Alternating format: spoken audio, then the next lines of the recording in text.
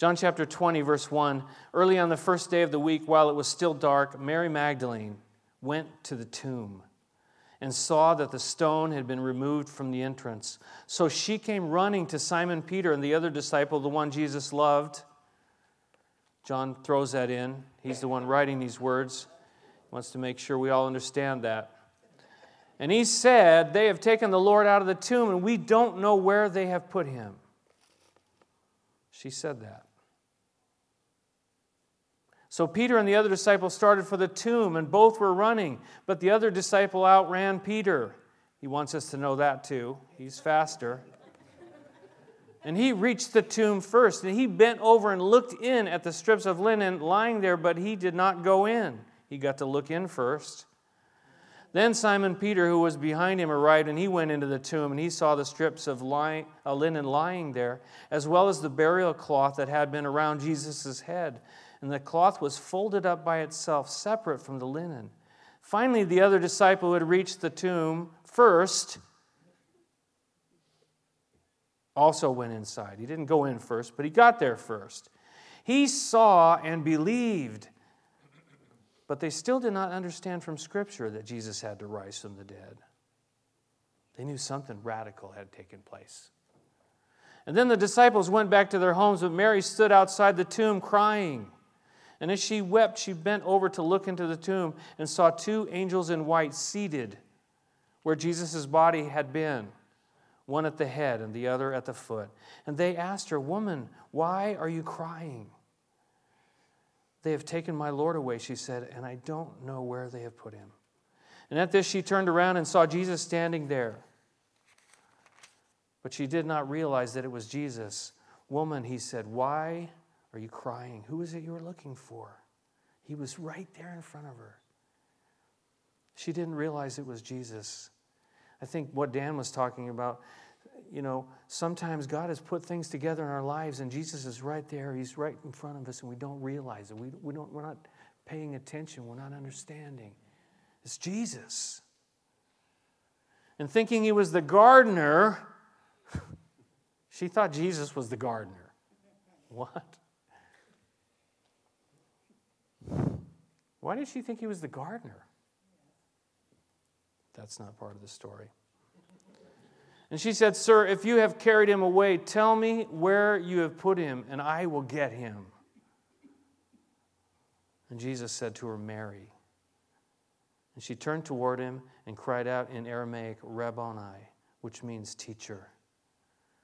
When Jesus said her name, her eyes were opened.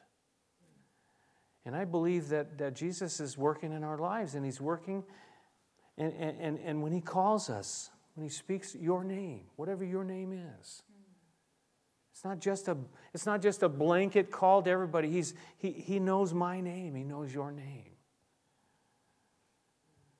Jesus said, "Do not hold on to me, for I have not yet returned to the Father. Go instead to my brothers and tell them, I am returning to my Father and your Father, to my God and your God." And Mary Magdalene went to the disciples with the news, "I have seen the Lord." And she told them that he had said these things to her. Mary Magdalene, she was crying.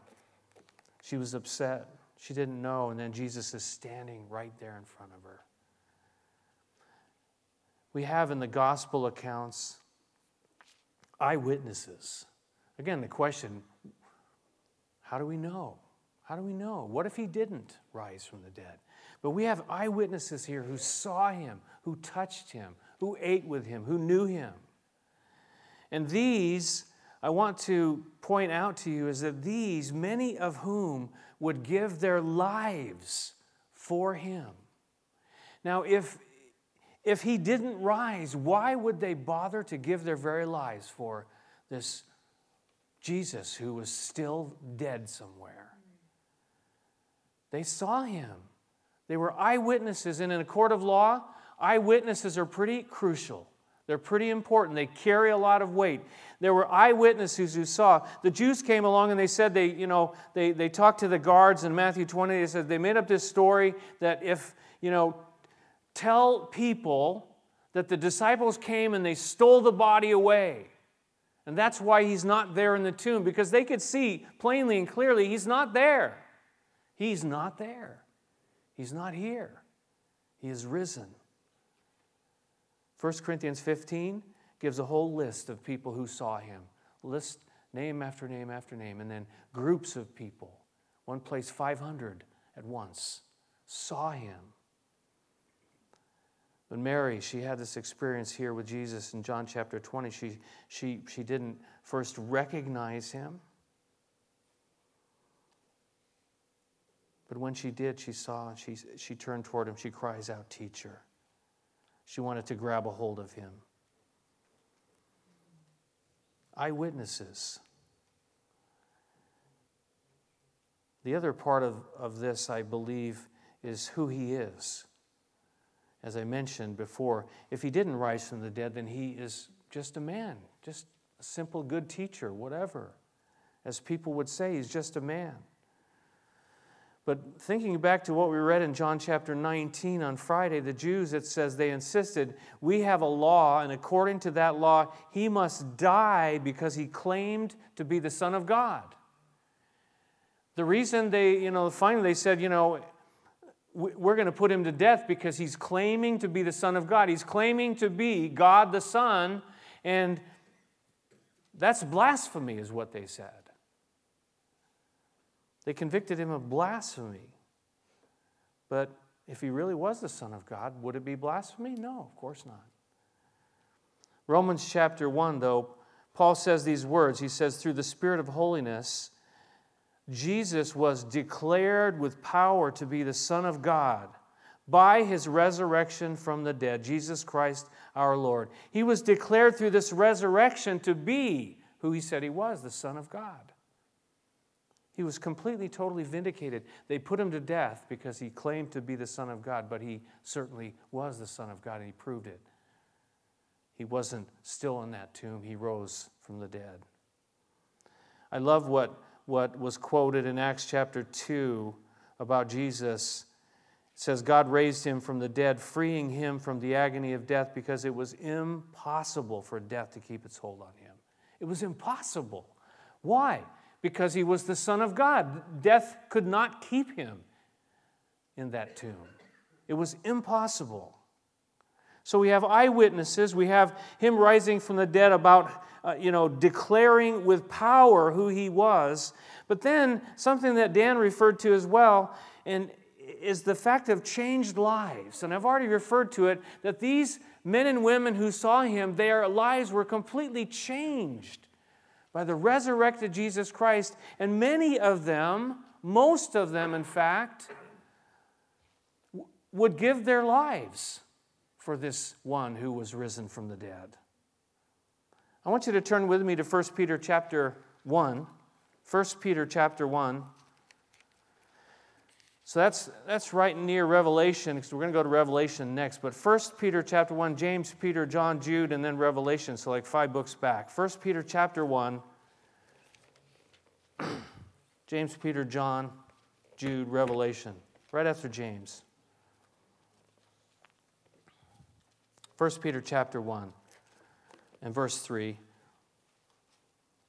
says, praise be to God, to the God and Father of our Lord Jesus Christ. In his great mercy, he has given us new birth into a living hope through the resurrection of Jesus Christ from the dead, and into an inheritance that can never perish, spoil, or fade, kept in heaven for you, who through faith are shielded by God's power until the coming of the salvation that is ready to be revealed in the last time.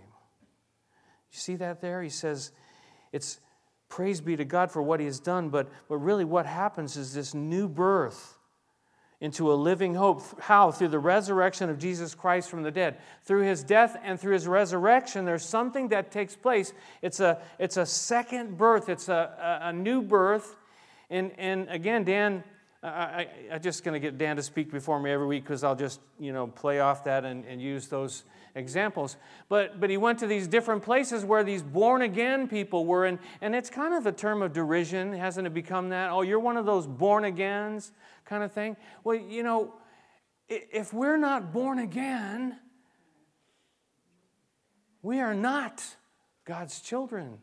We are not saved, to use the Bible's terminology. We have not received Jesus Christ. Unless that new life through the resurrection of Jesus Christ has come into our lives and made a change inside of us, we're still dead in our sins, the Bible says. So when you hear people say, oh, are you one of those born-agains? Well, I'm a Christian, but you're one of those born-agains.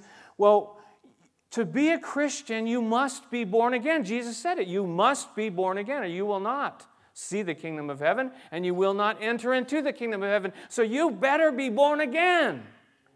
And here Peter's saying it's coming to us through the resurrection of Jesus, that this power that came, rising Jesus from the dead, is what comes inside of us and makes us into brand new creation, he says. You're a brand new creation. And if you have been born again, you know you've been born again. You know you are born again. It doesn't mean that everybody's going to have this experience like Paul had on the road to Damascus, where he was just just flipped upside down and around and then all slammed back to the ground and whoa, But something takes place inside of us when we are born again by the Spirit of God inside of us. And unless we are born again, we do not have any hope for the future. We do not have that life eternal with God. You must be born again. You see, what makes that possible here, Peter is saying, is through the resurrection of Jesus Christ from the dead. Through the resurrection. If he's still in the tomb, we're not going to be born again. You can't just say, well, I'm born again now, and I'm just going to wish it, and I'm going to hope it, and I'm going to think it, I'm going to imagine it, and then I will be. No. It doesn't work that way. It's got to be through the power of God. He told the Sadducees, as I mentioned, you are in error because you do not know the Scriptures or the power of God. And the Scripture says, Jesus said you must be born again. And the power of God is what comes into our lives. And Jim prayed about it this morning, this power that gives us victory over sin and over death. You must be born again. He says there, born again, given us a new birth into a living hope through the resurrection of Jesus Christ, and then given us an inheritance as well. I want you to turn with me to the book of Revelation. And again, that's ahead now. Revelation chapter 1. We read already from John chapter 20, and John also writes the book of Revelation. And it's incredible, what's written there. There's a lot of stuff that's very difficult to understand, but there's some things that are very, very clear, especially in the opening chapters of the book of Revelation. Look at verse 1. Right there it says, the revelation of Jesus Christ. That's what the book of Revelation, a lot of people say Revelations. It's Revelation because it's the revelation of Jesus Christ. That's what it's all about. The revelation of Jesus Christ. Look down at verse 5, though. We're going to read from verse 5. And from Jesus Christ, who is the faithful witness, the firstborn from the dead, and the ruler of the kings of the earth, to him who loves us and has freed us from our sins by his blood. Right there in those verses, we see the cross and the resurrection, right? We see the firstborn from the dead, that he was risen from the dead. The firstborn, he paved the way for you and I. Unless he rises from the dead, we have no hope to rise. We have no hope for life after life. Life after death, however you want to look at it. We have no hope for a future life with him apart from the resurrection of Jesus Christ. But then we see the cross as well. He's freed us from our sins by his blood. That blood that was shed on the cross. Verse 6, he's made us to be a kingdom and priests, to serve his God and Father. To him be glory and power forever. Amen. He's given us purpose to serve. So many times we feel purposeless, we feel useless, but if we would only give ourselves to serve him and say, God, where do you want me to go? We sing the song, where you go, I go. I will follow you. What does God want you to do? You, not me. I got my own issues. I got my own questions about how I need to follow Him. And it's not just about being a pastor. It's about being a follower of Jesus Christ, each and every one of us to do what God has called us to do and follow Him wherever He calls us to go and be what He calls us to be. We don't have a lot of people in our fellowship, but we can be mobilized to be a powerful group that would impact people like Dan before he was born again. You see, you and I, that person we work with, we go in their office and we say hi and smile, big white teeth. Well, because we can have an impact on people's lives because of who's living within us. And you know what? When we're used by God, it's like you stand back and you go, wow, what was that? Wow, that I got to be a part of something that God was doing in this world. That's exciting. That's what makes life worth living. You know that little saying, only one life will soon be past. Only what's done for Christ will last. All the other things, all the other stuff all the accomplishments and all that, they're good and don't misunderstand me, but is it going to last? To serve His God and Father. This is supposed to be about resurrection, but John writing here in the book of Revelation, the revelation of who? Jesus Christ, who rose from the dead, the firstborn from the dead, who loves us, has freed us from our sins by His blood, made us to be a kingdom and priests to serve His God and Father. Verse 7, look, He is coming with the clouds, and every eye will see Him, even those who pierced Him, and all the peoples of the earth will mourn because of Him. So shall it be. Amen. He says, I am the Alpha and the Omega, says the Lord God, who is and who was and who is to come, the Almighty. John says in verse 9, I, John, your brother and companion in the suffering and the kingdom and the patient endurance that are ours in Jesus, was on the island of Patmos because of the word of God and the testimony of Jesus. He says in verse 10, on the Lord's day I was in the Spirit, and I heard behind me a loud voice like a trumpet, which said, write on a scroll what you see, and send it to the 7 churches, to Ephesus, Smyrna, Pergamum, Thyatira, Sardis, Philadelphia, and Laodicea. I turned around to see the voice that was speaking to me. And when I turned, I saw 7 golden lampstands. And among the lampstands was someone like a son of man. Who's he talking about there? Dressed in a robe reaching down to his feet and with a golden sash around his chest. His head and hair were white like wool, as white as snow, and his eyes were like blazing fire. This is the revelation of Jesus Christ. His feet were like bronze glowing in a furnace. His voice was like the sound of rushing water. In his right hand he held 7 stars, and out of his mouth came a sharp double-edged sword. His face was like the sun shining in all its brilliance. Wow. And I thought I knew Jesus. John says, when I saw him, I fell at his feet as though dead. And then he placed his right hand on me and he said, do not be afraid. He said, I am the first and the last. I am the living one. I was dead, and behold, I am alive forever and ever. And I hold the keys of death and Hades. The revelation of Jesus Christ, who died for our sins, who rose from the dead. He says, I was dead. I was dead.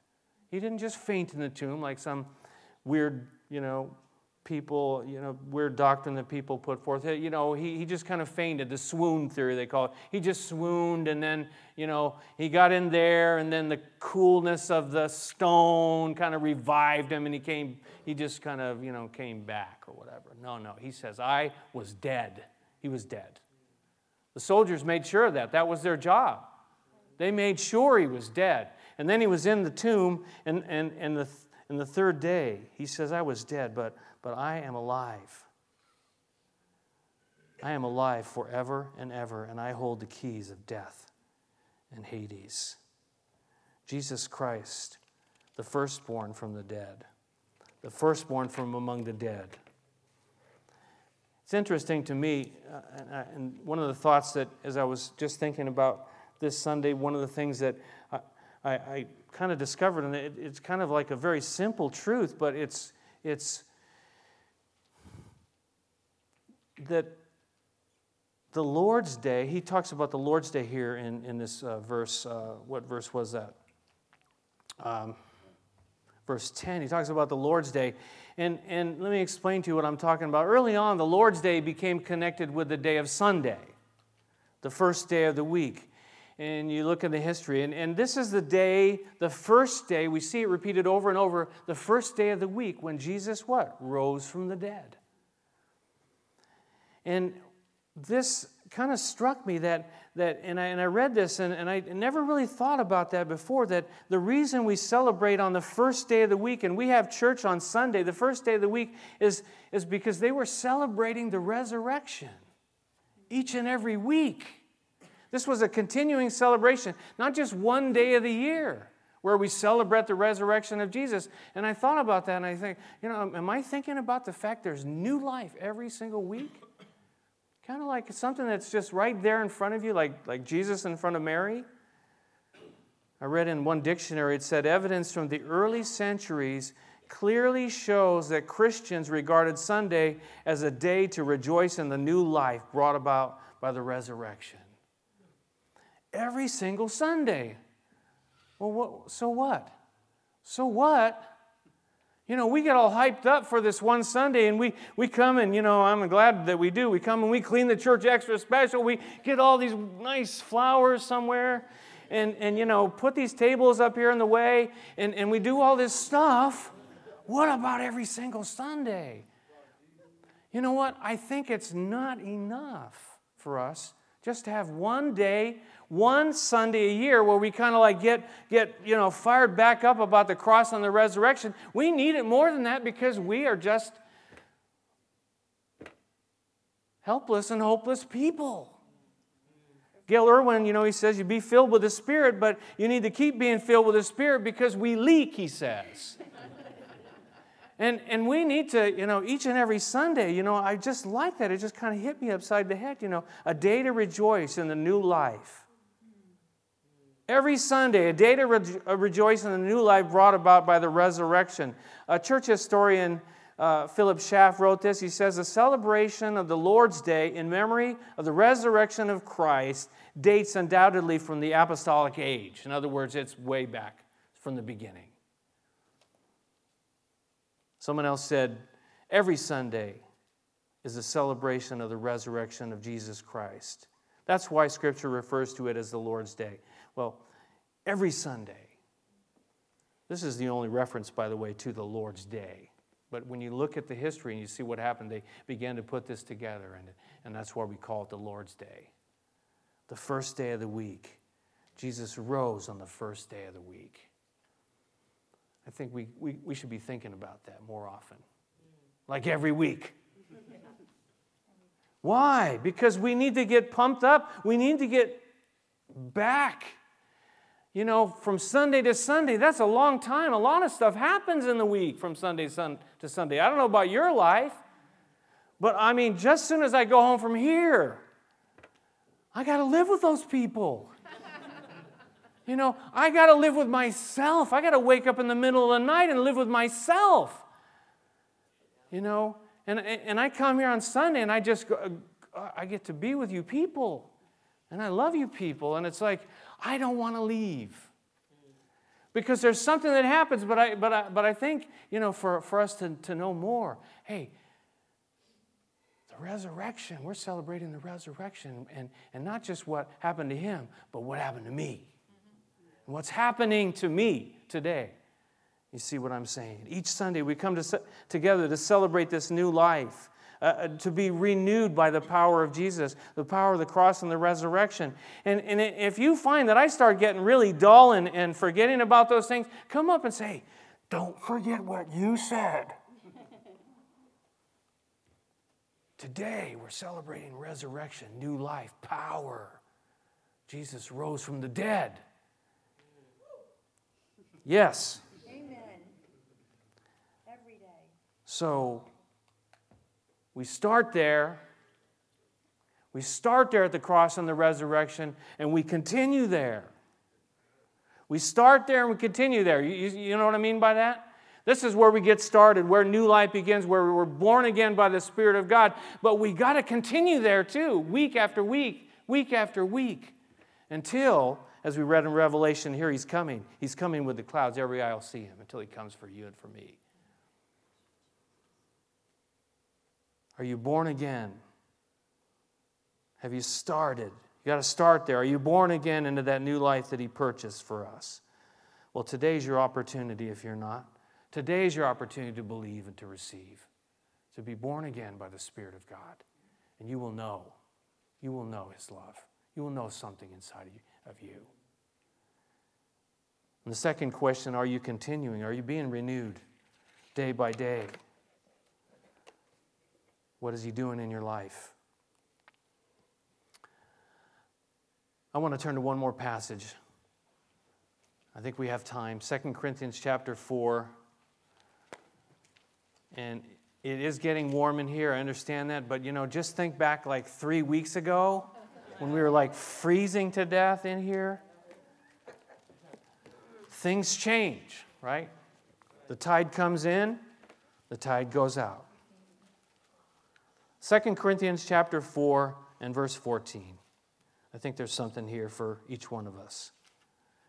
He says, because we know that the one who raised the Lord Jesus from the dead will also raise us with Jesus and present us with you in His presence. All this is for your benefit, so that the grace that is reaching more and more people may cause thanksgiving to overflow to the glory of God. Verse 16, therefore we do not lose heart. Why? Because of the resurrection, the power of God. Though outwardly we're wasting away, our hairlines are receding. Yet inwardly, look at this. Inwardly we are being renewed day by day. Inwardly. God is doing a work inside of us. Inwardly we're being renewed day by day. For our light and momentary troubles are achieving for us an eternal glory that far outweighs them all. Sometimes they don't feel so light and momentary, right? Man, they feel very heavy and they feel eternal. Not momentary. But he says in comparison to what the future holds, he says they're light, they're momentary. Think about that. Because there's an eternal glory that far outweighs them all. Verse 18, so we fix our eyes not on what is seen, but on what is unseen. For what is seen is temporary, but what is unseen is eternal. In verse 1, now we know that if the earthly tent we live in is destroyed, we have a building from God, an eternal house in heaven, not built by human hands. That's a lot of hope. That's a lot of good stuff. Because of the one who was raised from the dead. What is He going to do in us? What is He doing in you and in me? The cross and the resurrection, this is where we start, and this is where we continue. Every Sunday. Every Sunday. Have you started? Hope so.